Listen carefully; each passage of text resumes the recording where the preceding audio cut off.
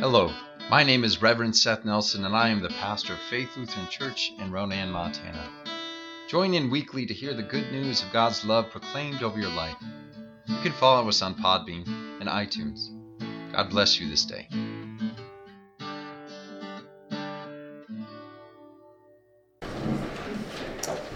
Grace and peace to you from God, our Father, and our Lord and Savior, Jesus Christ. As monotheists, that is, those of us who believe that there's only one God instead of hundreds or thousands or millions of gods as others believe, as monotheists, there is a probing question that I believe we should consider. Is the one God we believe in big enough for everyone?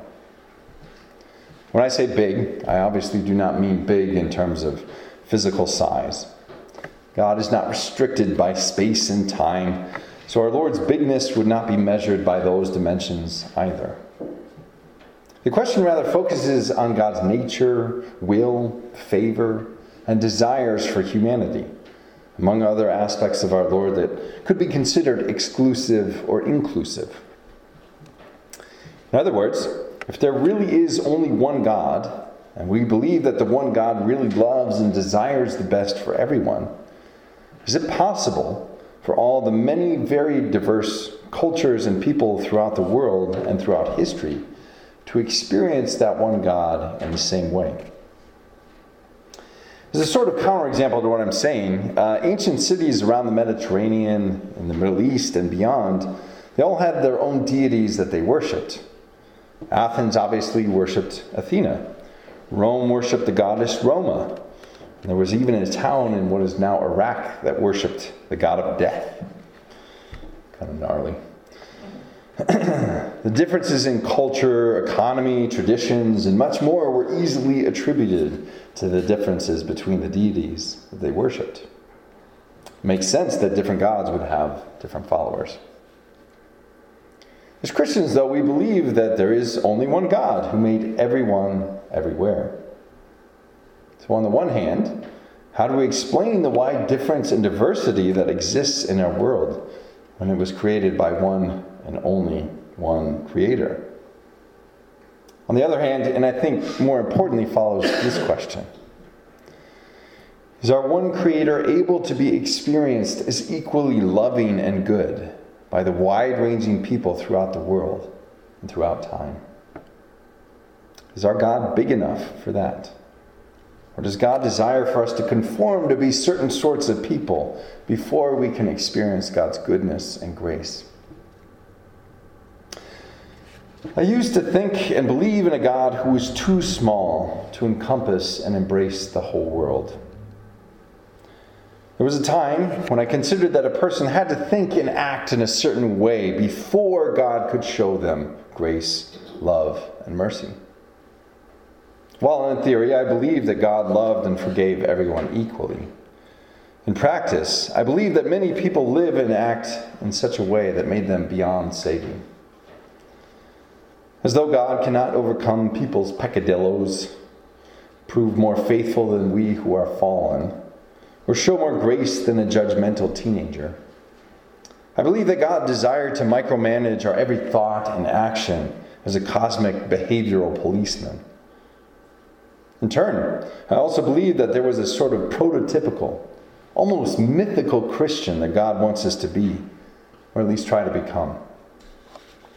Lo and behold, that model person that I thought God wanted us to become would require a lot of conformity from a lot of different people in a lot of different places.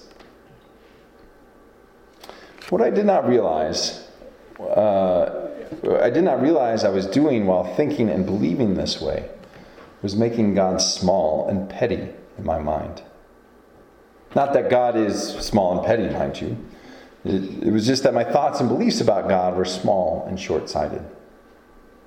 This version of who I believed God to be could not love or forgive people for failing as parents or children, watching certain movies, listening to the wrong kind of music, having sex outside of marriage, getting divorced, being gay, having certain political opinions, or a myriad of other little things that I considered beyond the pale at the time. Incidentally, the judgy and petty ways in which I viewed the world were reflected in who I thought God was. In a sense, I attempted to recreate God in my own image, and that God was too small to have the whole world in his hands, as the song goes. But our God, our true God, is beyond any limitations we might place on our Creator in our heads or in our hearts. The one true God is bigger than anyone can imagine.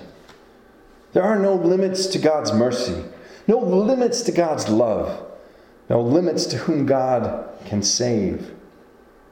God is more gracious than we can dream of, limitlessly loving towards all, better than what we can envision in the best of our mortal minds. The Creator who existed from before everything began also exists for everyone. Isaiah prophesied in our text for this week. Thus says the Lord, the King of Israel and his Redeemer, the Lord of hosts. I am the first and I am the last. Besides me there is no God. This is not a narrowing statement, but one that opens us up to a God who is beyond all praising and all understanding. The whole wide world with all its intricacies, differences, varieties, unique people and places exist in the deep and wide imagination of God. There is no other rock on which our hope is founded. But that does not mean that God is stuck or small. God is over all, before all, and most importantly, for all. Not only is God big enough for the whole world, God is also big enough to take on the deepest parts of who we are. Just as God looks upon a wide world full of a variety of people and places, God also looks upon the great differences that make us who we are with complete and endless love. The work of the Christian is not to change who we are before God can love us, but instead learn to accept that God has always loved us along the way. Whether we are at our highest highs or trudging through the most miserable moments, God is forever reaching to bring us to wholeness and make us holier than we can ever do on our own. God is near to us in our holiest and our most godless moments. And perhaps the greatest aspect of our Lord is that there is simply no limit to who or how God loves. May we be renewed in the hope of the limitlessness of our one and only Lord today and forever. May the peace of God, which passes all understanding, keep your hearts and your minds in Christ Jesus our Lord. Amen. I hope that you have enjoyed this week's sermon podcast.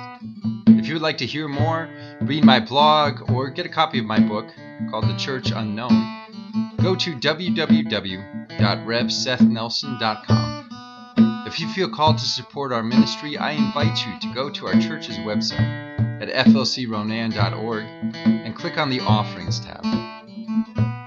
May the Lord bless you and keep you. May the Lord's face shine on you and be gracious unto you. May the Lord look upon you with favor and give you peace.